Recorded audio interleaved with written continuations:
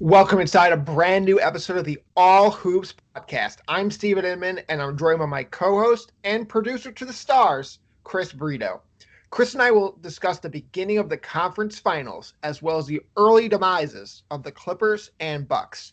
Do those expected title favorites need to change their teams up next year? We'll get to all that. But first, Chris, my friend, how are you? Hey, Stevie. What a crazy round of the NBA playoffs that we just had. You know, we all assumed, including myself, that the Bucks were going to make it to the finals, and now they're not. We expected the Clippers to at least be in the Western Conference Finals. Now they're not. I think the Clippers for me is even more surprising because they had the team. They had the pieces to beat the Lakers and possibly make the finals. And now I'm just wondering, not wondering, but more like I feel like this was a team that took their chemistry building for granted. I know you and me feel differently about how Kawhi needed his rest during the season. And, you know, I get it if it was totally because of health reasons. But it always seemed like that was never a priority to get the whole team together on the floor, sharing minutes.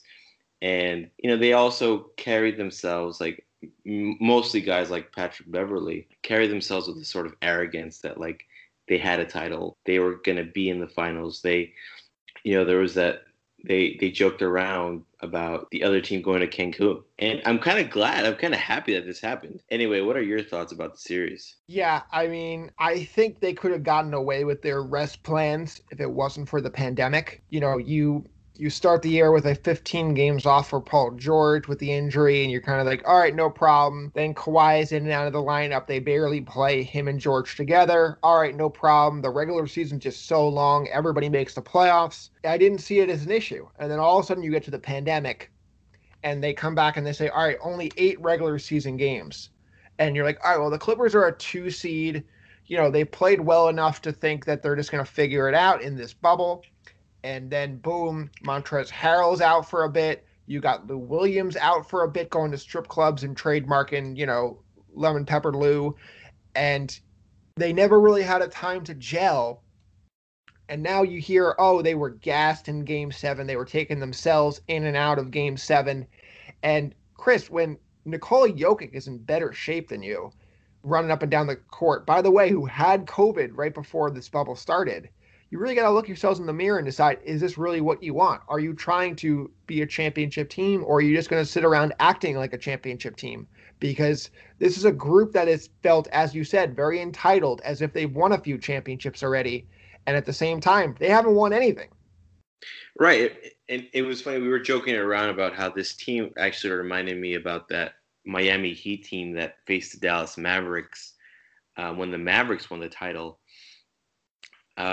They really did carry themselves with such arrogance. And then on the flip side, what brought the Clippers down is really what brought the Nuggets together. We saw their tribulations with their series against the Utah Jazz. We saw them last year in the Game 7, with the Portland Blazers. This was a team that has fought together. So when they were down 3-1, they were able to rally, and it clearly showed that this team trusts each other. And I think that's the most important part in the playoffs. Like, we saw it down the stretch. In the crucial moments of the game, the Clippers were panicking, and it was obvious. The Nuggets kept their cool and maintained their lead throughout the fourth quarter. Now, I originally felt that the Nuggets had no chance against the Lakers. Now, I feel like they have as good a shot as any. I mean, at the end of the day, I still think the Lakers will advance to the finals, but I think it'll be a rough series, and it'll probably be 6 games. Yeah, I think that's interesting. I would say I'm going to take the Lakers in 5.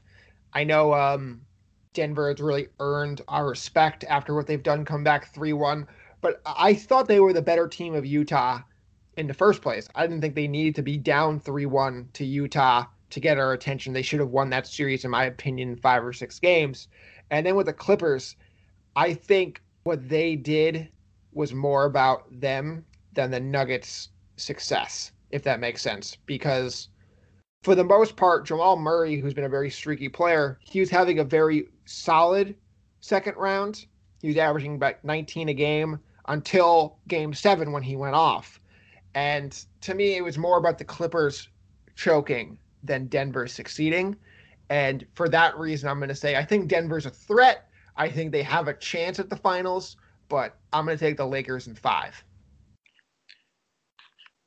Yeah, and the Nuggets just have figured out, all the. Sorry, forget it. Anyway, right, the Nuggets seem to be really pushing through. I'm excited to see that series. Why don't we go over to the Eastern Conference where the Miami Heat just beat the Boston Celtics in overtime on Tuesday night. The Heat, I mean, the first game in particular was very back and forth. I mean, we had a lot of trouble even deciding who we think would win that series. I know we had to mull it over a few days. I think the Celtics can still rally and make this and win this, but it's very evident from the first game that they're very close. It could go either way. And if it weren't for that block, we'd be talking about Jason Tatum, leading the Celtics to another victory. Yeah, I think that's going to be an amazing series. It would not surprise me at all if either one of them win the whole thing. They just like the way I watched game 1, it's just like there was no holes on either side. There was no weak links. When we were talking about the Bucks series with the Heat, it was, can Chris Middleton step up? What happened to Eric Bledsoe? With Toronto, with Boston, it was kind of like, when is Pascal Siakam going to step up? Well, Chris, in this Heat Celtics game, everyone was great. No one had bad games. Kemba Walker's hitting key shots down the stretch. You saw what Jason Tatum did, although I didn't love his, long 3-pointer to end the regulation. But, you saw the Bam block, which was incredible. The best block in the playoffs since LeBron on Iguodala a couple years ago in the finals. And I just think this is going to be a back and forth series, probably one of the more entertaining series we're going to get for this entire year. And look, Miami's got a strong 1-0 lead in a game like that goes back and forth. It can almost feel like 2 wins when you win a game like that, especially an overtime game. But I'm going to still go with Boston here. I just think they have too many scores, along with the idea that they can play defense almost as well, if not better than the Miami Heat. Yeah, and really for the Heat to win, they would really need a lot more from Bam, even though he played great last on Tuesday night. And a lot of what you said, kind of like what we were saying about the Bucks, they needed Middleton to step up. You need a lot more for the Heat to do that. You need a lot more from Tyler Hero. You need some. Who's been good. But can you depend on that for a rookie? So I feel like there are a lot more question marks with the Heat than there are with the Celtics, even though they won the first game last night. But really quickly, let's talk about. Oh, go ahead. No, I was just going to say, I think my key to this series has been it's going to be Marcus Smart, and I think the way he has gone the last couple games, starting in the second round, he's just been unbelievable. Since the beginning of the second round, Chris, he's averaging 17 points a game on 40.5% from 3. And you think of him as this defensive, gritty, Pat Beverly type. Well, this is Pat Beverly, but, with offense. And it's been really unbelievable how good he's been. He was 6 of 13 from 3 in game 1.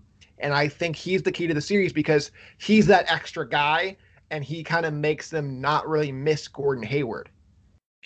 Yeah, and now they're going to get Gordon Hayward back, and I don't know. I think the Celtics have more proven pieces in this case, but I'm looking forward to seeing what the rest of the series unfolds. Let's move on, but we're going to stay in the East. Let's talk about the Bucks. The Bucks are facing the most important summer, or I guess off season, because summer already passed, in their franchise's history. Giannis met with them this week to see what the future of the franchise will look like. And it already seems like ownership isn't going to be so open to getting a star like Chris Paul. What are the Bucks' options here? Because if you want Giannis to stay, they clearly need to show and put out and do something that will entice him to stay. Yeah, Chris, it feels like we've been in this exact moment with so many guys, Kevin Durant, LeBron James, and so many franchises, and we've seen the ways that teams and owners get their stars to stay, and we've seen the ways that they alienate their stars and they wind up leaving for a bigger market. And the way this sounds at this very moment, I don't see why he would come back. There's already the report you mentioned that, they're really nervous about taking on Chris Paul's salary. And look, he's making a lot of money. He's making, what's 85 million over the next 2 years. But Chris, if that entices Giannis to sign the Supermax, it's well worth it. Plus, that's like their biggest hole right now is point guard. Eric Bledsoe, after a very shaky 2019 playoffs, I said, give him another year. He's probably feeling the pressure of the new contract. It was one bad playoff series. Now that's two bad playoff series, Chris. And I'm not sure he can be the starting point guard on a championship team. And so Chris Paul's an immediate upgrade. And I think he is, because of that salary, is very gettable. And you're talking about a team that's very close to the cap, who has very little in terms of assets. I don't see a lot of other moves they can make. We talked about before the show, Jrue Holiday. Jrue Holiday is the perfect fit for this team. A guy who could shoot, who could, create an offense, play defense, not making Chris Paul money. But what are you going to trade them to New Orleans that's going to make them want to break that team up? I would think New Orleans is very, motivated to keep Jrue Holiday and give him a new contract. So I don't really know what they can do if they're not willing to trade for Chris Paul. Yeah, I mean, Bucks are certainly limited in their options. It just really comes down to the ownership, stepping up to the plate. And just because they're nervous, it doesn't mean that they won't pull the trigger on Chris Paul. It just means that they're uneasy. So I think it'll be an offseason to watch for the Bucks. And then on the same token, the Clippers also have a very interesting summer. Harold becomes a free agent, and they face a lot of questions on whether they can upgrade. I personally feel like they don't need to upgrade much. I really do think that it'll be about them gelling and re-signing a guy like Marcus Morris and really like getting used to each other because I feel like if they would have spent more time together, this is a different conclusion. I think they're going to do the Clippers. I think they're going to do a very similar plan they had this year. Load management, resting guys, but at the same time, I think the extra year together, the motivation behind being the laughing stocks of these playoffs, I think that's going to be enough to make them a serious threat next season. You mentioned Morris, you mentioned Harrell. I'm not sure they have the cap space to go out and sign those guys who are both very good starting caliber players in this league who, they're going to need to pay them as if they're backups to get them to stay in LA. And so I'm not sure that's realistic. So all of a sudden you're talking about losing two starting caliber players. How are they going to fill that with close to veteran minimum contracts? I'm very curious to see how that plays out. And then with the Bucks, look, this is their time to step it up. They have to prove to Giannis right now, not 3 years from now, right now, that they're willing to win. They're willing to put in the assets to win, because if not, you're going to lose him and you're going to end up like the Cleveland Cavaliers, who have been, dead in the water for 3-4 years now this is going on year 3 since LeBron left. You have Kevin Love, you got Andre Drummond, and no plan. Stevie, what you should bring up the point that you mentioned to me about the Clippers before the show.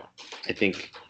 Well, yeah. So the Clippers are in a very similar situation as the Bucks are, where no one really talks about this, but Paul George and Kawhi Leonard can both be free agents next year. And you're coming off of a season where pandemic P, playoff P, he was the biggest joke on the biggest joke team in the playoffs. And, Kawhi Leonard chose to have him as his running mate. It's very possible if they have a similar season next year where they fall below expectations, that they're not going to want to play together next year.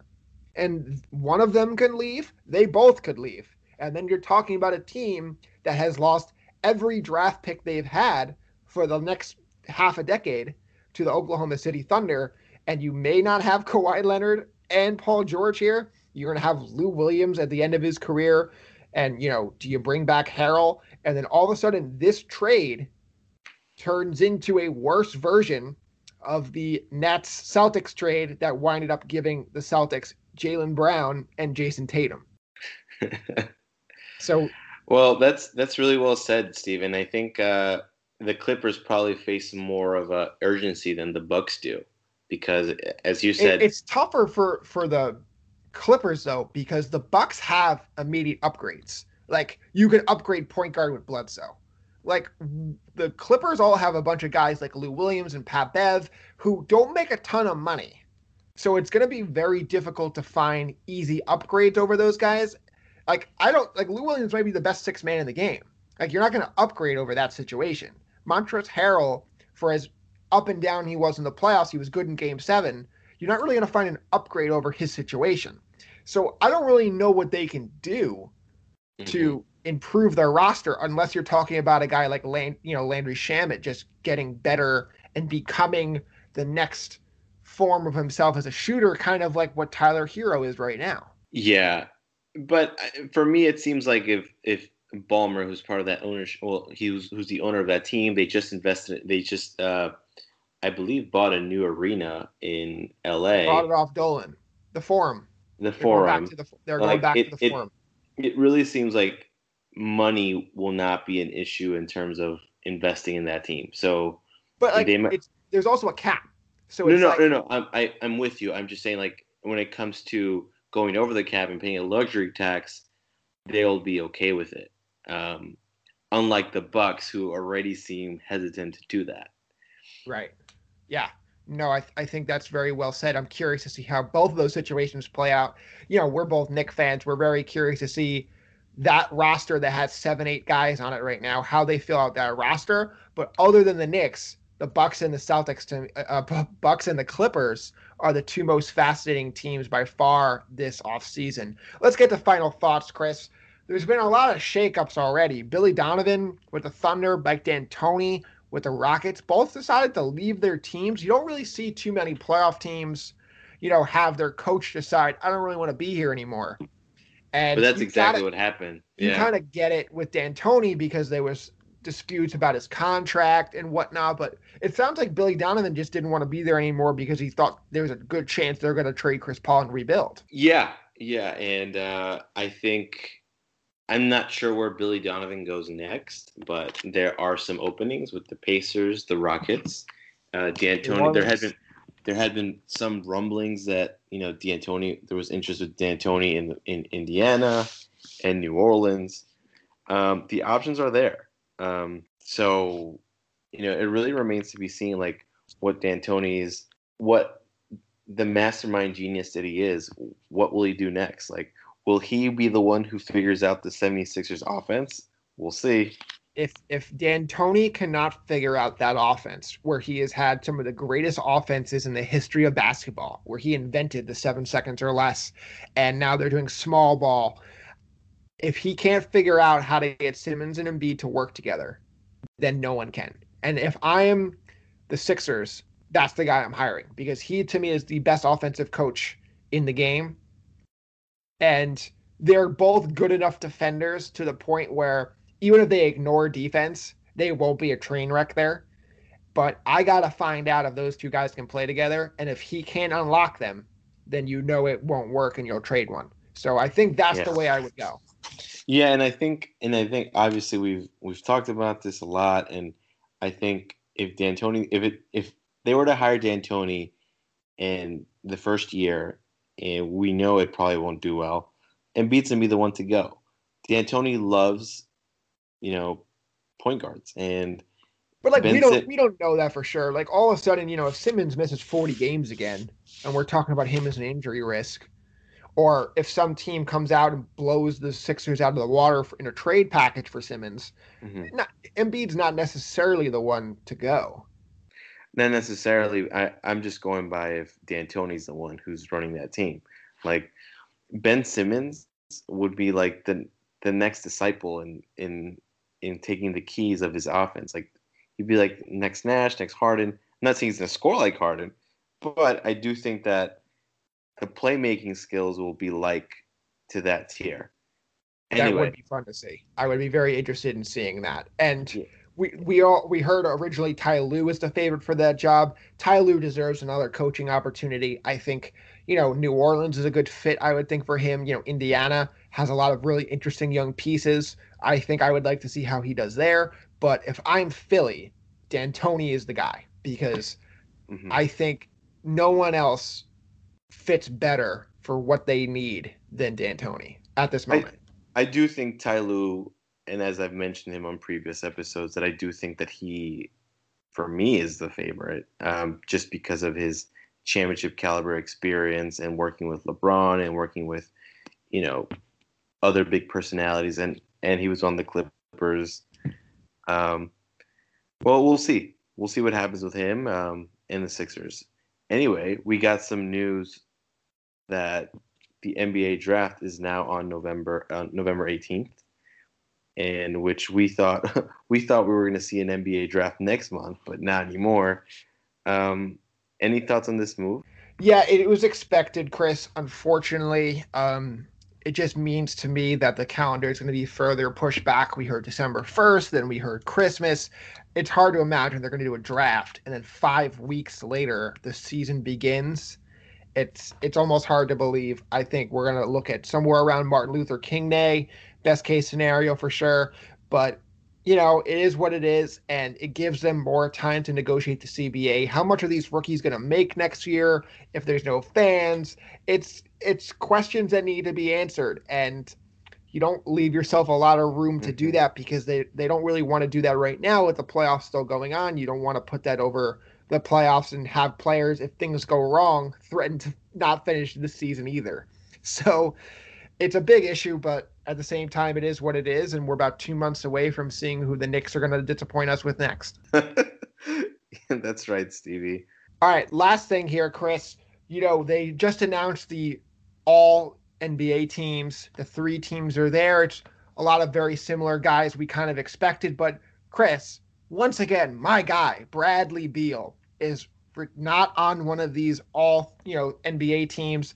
I think it's absurd, Chris. He had one of the greatest scoring years we've seen in a long time.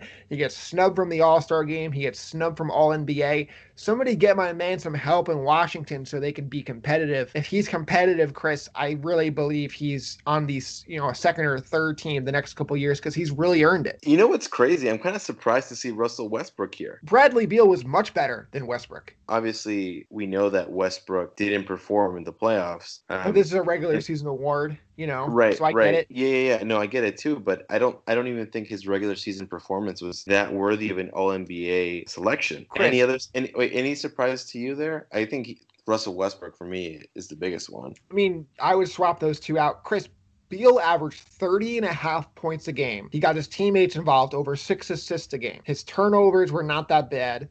He shot, He shot 45.5% from the field. He was a very efficient player. He got other players involved. And without him, Chris, this Washington team is by far the worst team in the league. So he deserves some credit. And I know we always try to, root for the guys who win, support the guys who are on winning teams. But all you're really doing is making a guy like Bradley Beal want to further ask for a trade and get out of Washington because it's affecting his career. You're talking about missing out on an all-star team he shouldn't have missed out on. You're talking about missing out on all NBA he shouldn't have missed out on. It's going to affect his next contract too, but that's a problem for another day, Chris. That's going to do it. Sorry, one more thing.